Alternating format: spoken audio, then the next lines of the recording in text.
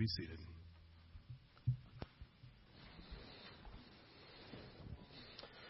If you would bow with me in prayer, and then we're going to go back into Acts together today. Lord, we thank you for this day. We thank you for the opportunity to gather together as your people to sing your praises.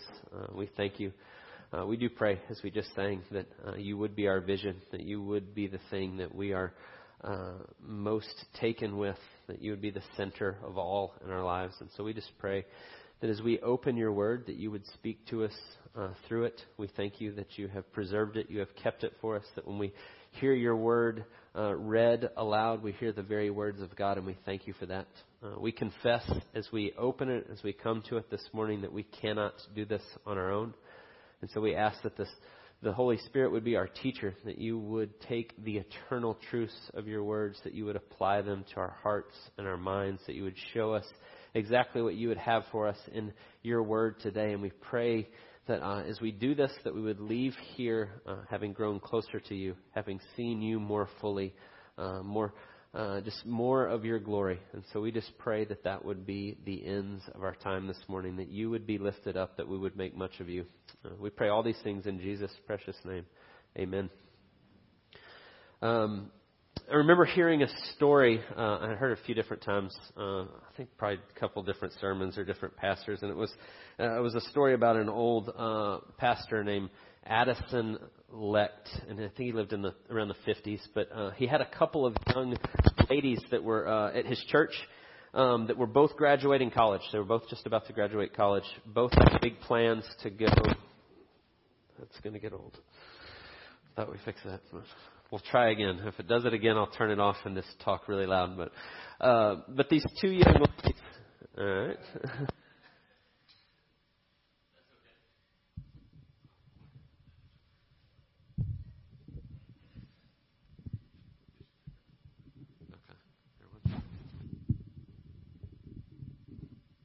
This is going to be problems for my steps. Going to totally throw my rhythm off. No, so that's okay. All right. Let's pray again. God, would you just speak to us clearly? Would you just be in this place? Would you be our teacher and our guide this morning? We pray these things in Jesus' name. Amen. Oh, no. Got higher. All right. So back to the story. Two young ladies decide in this church as they're graduating college that they're no longer going to go to graduate school. They decide, they go tell their parents that instead of going to graduate school as they had planned, that was their big plan. They were going to do graduate school and then have these great jobs, that they're now going to be full-time missionaries and go overseas to an unreached people group. And so the story goes, the pastor was pleased, heard this, said, oh, this is great, kind of counseled them on this. And then the parents showed up at the church and said, what have you been teaching my daughters, and what are you doing? We had this plan. This is what was going to happen. They were going to graduate school. They were going to have a good job after that, the security that comes with that, and all these things. And they just kind of laid into them and let them have it. And so the story goes that Dr. Leck then said this to them. He said, let me get this straight. Every one of us is on this little ball of rock called Earth. This little ball of rock that is spinning through space at a zillion miles an hour. And even if it doesn't ever run into anything else, someday, from under every single one of us, a little trap door is going to open. And everybody here is going to fall off. And underneath there will either be the everlasting arms of God or nothing at all. And so let me get this straight. You think that we can get some security by getting a master's degree. Do I have that straight? That was his answer to the parents as they came. And you can understand what he was saying as he was talking to them in this. That I think oftentimes as believers, we profess that there's more than what we can see. There's a spiritual realm, that God is the God of the universe, that He's spoken to us, that He's told us what that looks like. He's given us what we see here in Acts, to go make disciples of all nations, to go into all these places. But then when the rubber meets the road, it's like, well, yeah, but we're not actually going to live like that. Or at least that's what these parents were saying. They were going, no, that's not going to work. security comes from a certain job and a certain place and a certain thing. And so you can kind of get what he was talking to them about. But what strikes me about that story as we go back into Acts today is we see this dynamic church in Acts that saw the spread of the gospel, of making disciples, of going into all nations as the organizing principle of everything they did. That this is what happened. And we see the church grow in this way. But yet oftentimes today, when we begin to take seriously the commands of Jesus and the things that we sing, that we profess, that we say we believe, and we go, yeah, but we're not really going to do that, right? And I think that's part of what's the difference between the church in America today and what we see in Acts.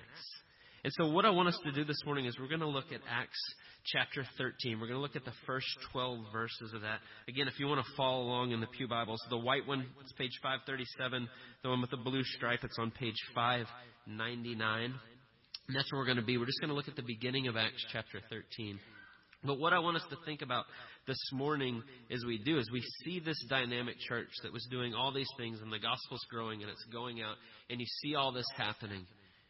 And there's some foundational things that they believe that I think sometimes we go, we're not really going to do that. But in Acts, they did. And they believed it, and it was the organizing principle of what they were doing. And so this is the way I want us to look at Acts 13, those first few verses this morning, is there's a foundational truth that they believed and that they were operating out of. And I want us to consider what that is. Then secondly, I want us to think about a biblical balance of what we're talking about, and we'll get to that in just a second. And so there's this foundational principle that was helping the way they did things, but then I want us to think about what a biblical center of that looks like, and then lastly, how do we apply that?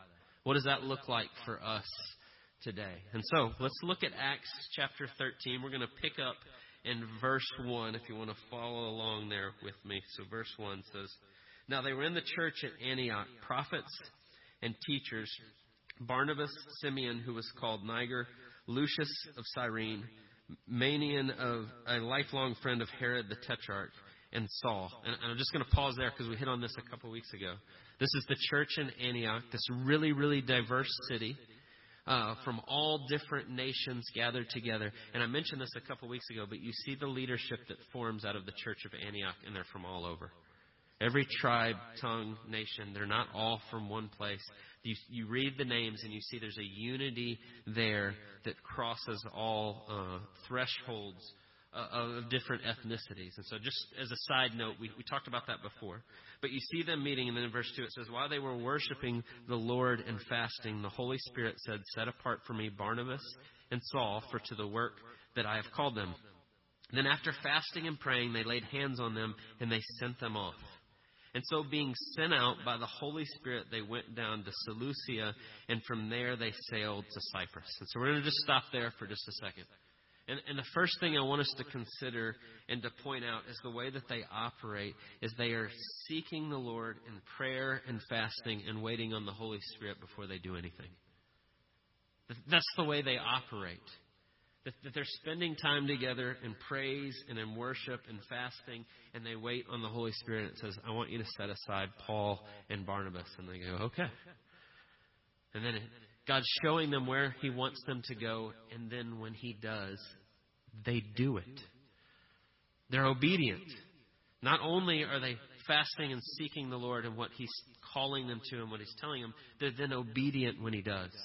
And they do what He calls them to. And so this first foundational truth I want us to think of, and we're going to flesh this out a little bit more, is they're operating it. There is a spiritual reality. There's something going on far deeper than the physical world all around them. And they're seeking God in those things, and they're operating this way. This is just normal operation of the church in Acts. This wasn't like a really fanatical, kind of crazy church. This was just the church. This is what it looked like. But then look at what happens as Paul and Barnabas go. So pick up verse 5. "When they arrived, they proclaimed the word of God in the synagogues of the Jews. And they had John to assist them.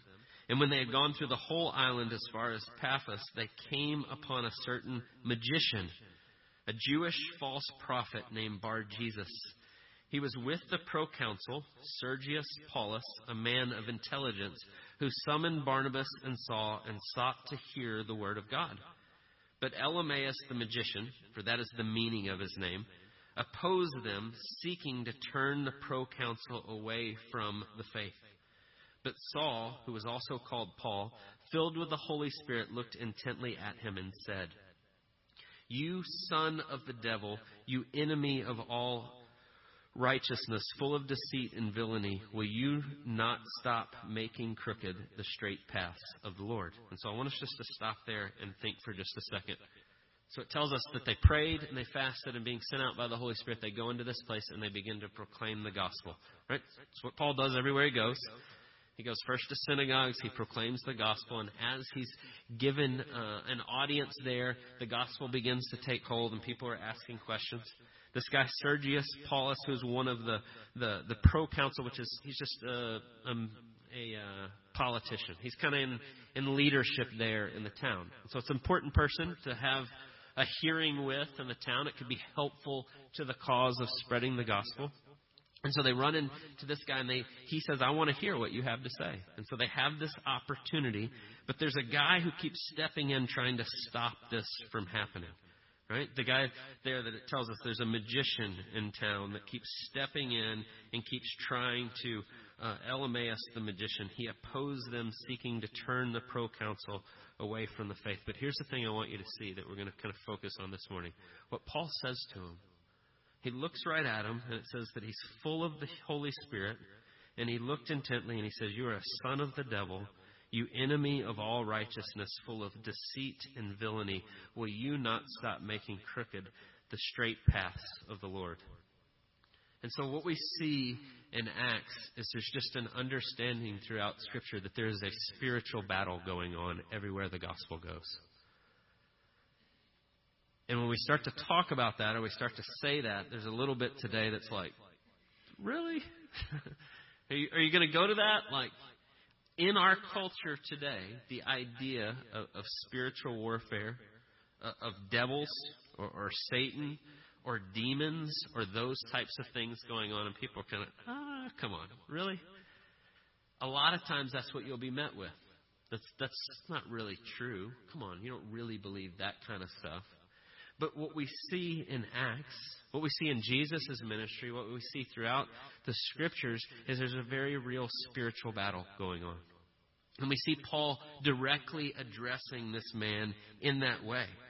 And so when we say that and people are skeptical, oftentimes when people go, "Well, I'm not sure about that." But if you ask some questions and you begin to talk about this idea of evil in our world, whether it's a personal evil, where we talk about demons and devils and Satan and that sort of thing, or if we just take it back, people will go, "Well, I don't know about that." If you ask the question, "Well, do you think there's evil in the world?" I've yet to meet anybody that says no. Right? There's too many things in our world that are going on today that people will usually say no to that question. There's a lot of evil around us. Most people will recognize and will say that on a global level. If we get real personal and we begin to stop and think about it and really kind of drill down even on a very personal level, I think we would say yes.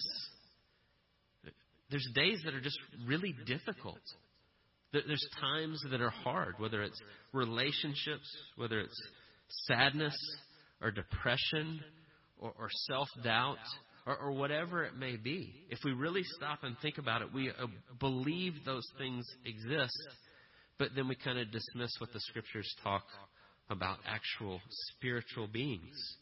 See, the Bible tells us very clearly that there were angels created in God's realm that worshipped Him, but a group of them, led by one in particular, decided to rebel.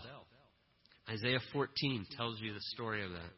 And it says there was an angel who decided that he wanted to be like the Most High, wanted to be like God. Wasn't content being in the heavenly realm, but wanted himself to be the center of attention. And that's the fall of Satan. God casts him out of His presence, and he continues in that delusion that he can be the center of the world. A created being trying to take the place of the Creator ends up with horrible consequences. And that's exactly what happens. And as he continues to do so, and God creates man and He fills His earth, Satan continues to work in that lie that he's the center, that he can take all these things to himself. And so he seeks to take man and destroy man and pull him into this idea that God is not the center of all creation. Right? That goes back to Genesis 3 and the temptation with Adam and Eve. You don't really have to identify yourself with who you are in God, but you can do it on your own. And so what happens and what Scriptures tell us is that not only did Satan fall, he took with him a whole host of angels that are now out to seek and destroy the things of God. The Bible's pretty clear on that. It walks us all the way through that there's a real war going on all around us. And a lot of times we just kind of ignore that. Or we kind of pretend, that's a little weird. I'll leave that. Or we're okay reading fiction books about it, kind of romanticizing it or making it be something else and talking about it in that way. But a lot of times we don't look at what Scripture actually says. You know, we started in Ephesians 6 this morning. That was the first reading that I read to you from Ephesians chapter 6. If you know the book of Ephesians, Paul's writing a letter to the church at Ephesus. First few chapters are him kind of just giving them some solid theology, putting in a framework of teaching them, walking them through some things. And then the second half of the letter, he gets into very practical application of what that looks like to now live it. But then he gets to the very end of the book, and right at the end he goes, oh yeah, and by the way, this is going to be really hard. It's going to be hard because there's a battle going on. And that's what we just read just a second ago. He says, finally, be strong in the Lord and in the strength of his might, and put on the whole armor of God that you may be able to stand against the schemes of the devil. He says this is a real thing, and you need to be aware of it. And you need to be ready for it. And he says, we do not wrestle against flesh and blood, but against the rulers, against the authorities, against the cosmic powers over this present darkness, against the spiritual forces of evil in the heavenly places. Therefore, take up the whole armor of God that you may be able to withstand in the evil day, and having done all, to stand firm. And so he tells you, like, this is what it looks like. It's exactly what we see in Acts 13. You see a church that gathers together and seeks the Lord, and they pray and they seek His presence and what He would show them, and then they seek to be obedient, operating in the power of the Spirit, not in the things of this world. But as they go out and they do, they're met with these things and they see them. And they keep going and they keep addressing them.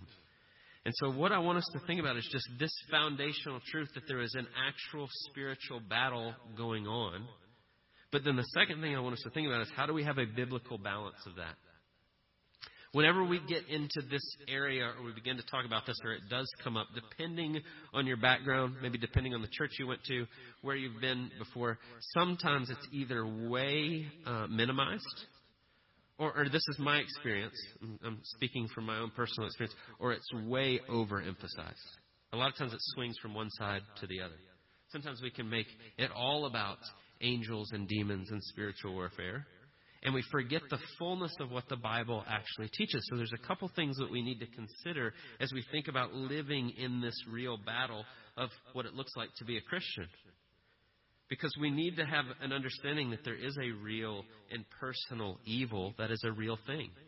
But there's also this thing of our own sinful flesh, the Bible tells us. As we've entered in, as we've sinned, as sin entered into the world, sin has now been passed down or inherited in us. As Adam and Eve, the first people, as our human head, as our representative, because they were the only ones on earth, as they sinned and it got passed down, we come under that and into that. And so we're born into what Scripture calls sin. We're born that way. We're sinful, broken people from birth. We make that actual as we continue to make choices to ignore God and His world that He created. And as such, there's a battle that wages in us. Even before we're Christians, our conscience bears witness that there's something more to this life than the decisions we're making. But as we become believers, as we put our faith in Christ, as we trust Him to take our sin, to restore us to God, to repair our relationship, the Holy Spirit comes in. Now we have a very real battle internally. Yes, we're a new creation. Yes, we have a new engine, so to speak, as we are restored to God with the Holy Spirit in us. But we still have our flesh to contend with. We still have our old habits, We still have the ways that we used to make decisions. We still have those things hanging on. And there's a real battle internally going on. And the Bible teaches that over and over. There's a great quote from J.C. Ryle. It was in your bulletin this morning. And he just says it this way. He says, "Do you find in your heart of hearts a spiritual struggle? Are you conscious of two principles within you, contending for the mastery? Do you feel anything of war in your inward man? Let us thank God for it. It is a good sign. It is strongly probable evidence of the great work of sanctification. All true saints are soldiers. A real Christian can be known as much by his inward warfare as by his inward peace." I just want to ask the question, as a Christian, do you know that? I do. Like every day. Every day my flesh wants to take over. Right? I want to be right. I want to be, sulking or angry or frustrated or whatever. My flesh takes over. And the Spirit is at war as God is remaking me from one degree of glory to another. And there's a real battle going on every day for my affections and my heart, but God's doing that work. And it's because He loves us that battle's going on, as He's continuing to conform us to His image. And so there's a very real inward battle going on. And that's part of our sanctification process as we're growing up into who we are in Christ. And so we have that battle in that way, and that is true, and the Bible teaches that, and that's part of who we are, and we need to be reminded of that. Right? Paul says that so perfectly in Romans chapter 7. He says, "For I delight in the law of God in my inner being, but I see in my members another law waging war against the law of my mind, and making me captive to the law of sin that dwells in my members. Wretched man that I am, who will deliver me from this body of death? Thanks be to God through Jesus Christ our Lord. So then I myself serve the law of God with my mind, but my flesh I serve the law of sin." And what he's talking about is that battle that is ongoing in us. We're being transformed by the renewing of our mind and coming to God's Word and seeking to let that stand over us. But then our old habits and our old ways creep back, and there's this battle going on. And that is true. And the Bible teaches that, and it shows us that. And it points us to that truth. But there's a balance there between that and there's an external war going on that you are being attacked from angels and demons because they're real. And it's not all one or the other. It's both working in concert together at different times and attacking you. And so the reason I say a biblical balance is sometimes we can get into this thinking that everything's a demon. If that's kind of how you came up in that, maybe the church you were in or whatever it is, and we begin to say that, and we begin to make it all these things, and we begin to give too much focus to something that's not the focus. It's real. There should be a healthy respect and understanding of what Scripture teaches is going on around us. But when we make it all about that, we're elevating something to a place it shouldn't have. This is probably a very imperfect example, but I was thinking about this morning. When we make our focus on spiritual things going on around us, trying to discern, is this demonic activity, or is this an attack, or is this whatever? I think of it kind of like a professional basketball player being in a game. And they're playing, and they're going, and they're doing well, and all of a sudden their focus gets taken with someone who's talking trash to them in the crowd. They don't actually have any real power over them unless you give them that power and begin to listen.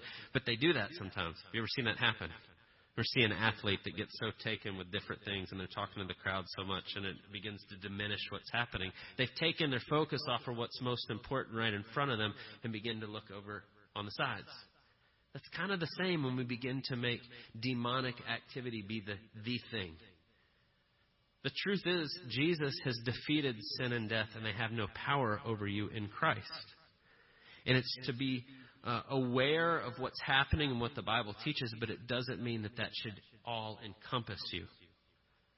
And so we keep our eyes on Jesus and not on those things, but we do need to realize what the Scripture so clearly teaches and what we see here in Acts 13. This is real. And there are real spiritual battles going on. When the gospel is proclaimed, Satan is going to do all that he can to keep that from people coming to faith. That's exactly what was happening here. This guy wants to hear the word of God. They're going, great. They come to tell him, and this guy's trying to run interference. And that is happening every day around us. There is a real battle going on, but we need to have this balance of, yes, it's real, but we're not called to be fearful. We worship a God who has created all things, who is sovereign over all things, who is good, who on the cross has already won the battle, and he's going to bring all of it to fruition perfectly and fully, and we can rest in that. And so I want us to be aware this is real, but then I want us to think about practically how do we go forward and live this out, knowing that. And so look at this text and look at what happens here. All right, verse 10. Paul addresses them, you son of the devil, you enemy of all unrighteousness, full of all deceit and villainy. Will you not stop making crooked the straight paths of the Lord? And now, behold, the hand of the Lord is upon you, and you will be blind and unable to see the sun for a time. And immediately mist and darkness fell upon him, and he went about seeking people to lead him by the hand. You see what happens? This guy steps in and he tries to stop, and Paul stops and he rebukes him and he goes, you're not going to be able to see. And that's what happens. The guy literally says a mist came on him, he's blind, and it's like, okay, now you're out of the way. And he turns and he begins to preach the gospel again. And then look at what happens. Verse 12, then the proconsul believed. When he saw what had occurred, he was astonished at the teaching of the Lord. And here's the thing I want you to see.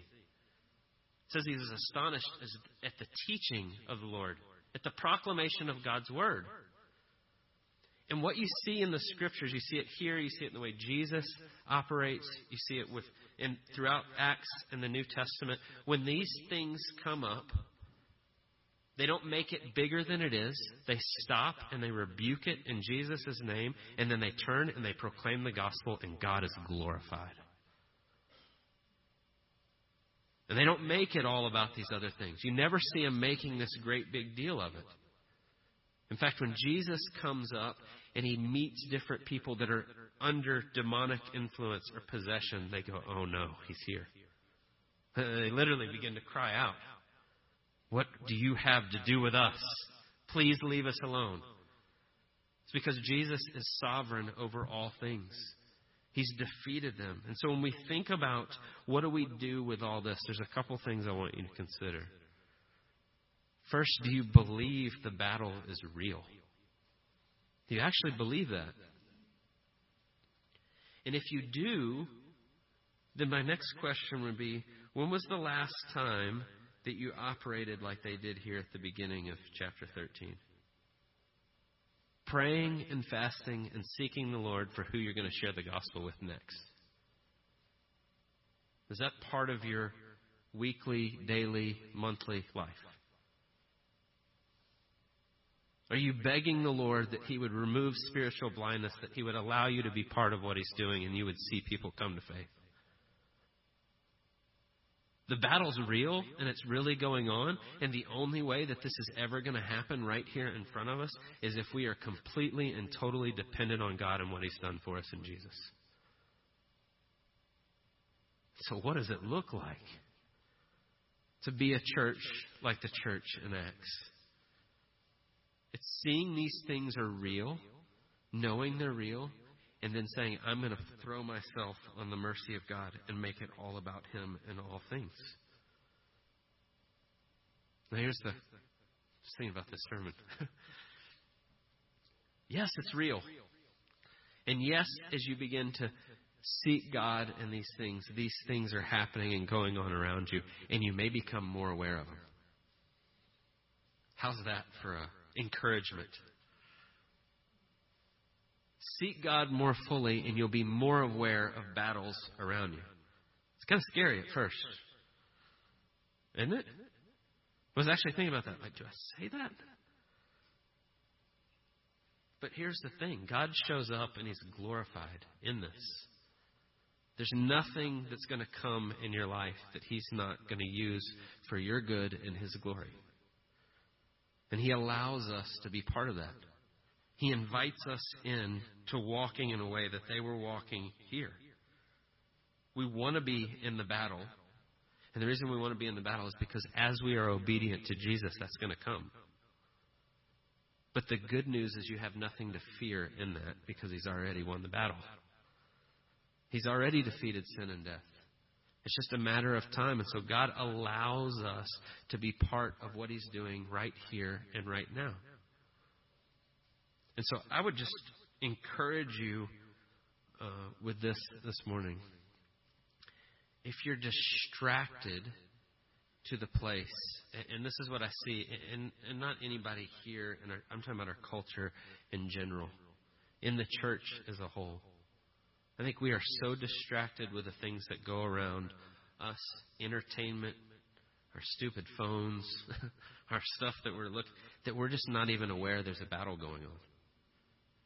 And so what would it look like to begin to seek the Lord with your entire heart and soul and being in prayer and in fasting and asking Him, what does it look like for me to be part of what you're doing?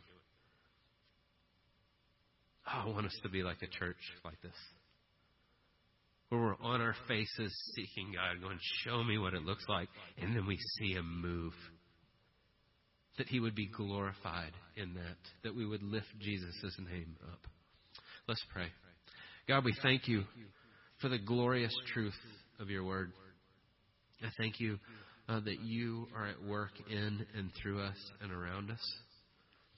I thank You that You reveal to us the truth of the world we live in and what's happening all around us. We pray that You would continue to open our eyes to see those things. I pray that You would greatly encourage us today to seek Your face, to rely on You in all things, to continue to follow You. We pray that You would give us opportunity. We pray that as those opportunities arise, that we would rest fully and completely in who You are and what You've done. That it's Your doing, that You are drawing people to Yourself, that You're allowing us to be part of that. We thank You. We pray all these things in Jesus' precious name. Amen.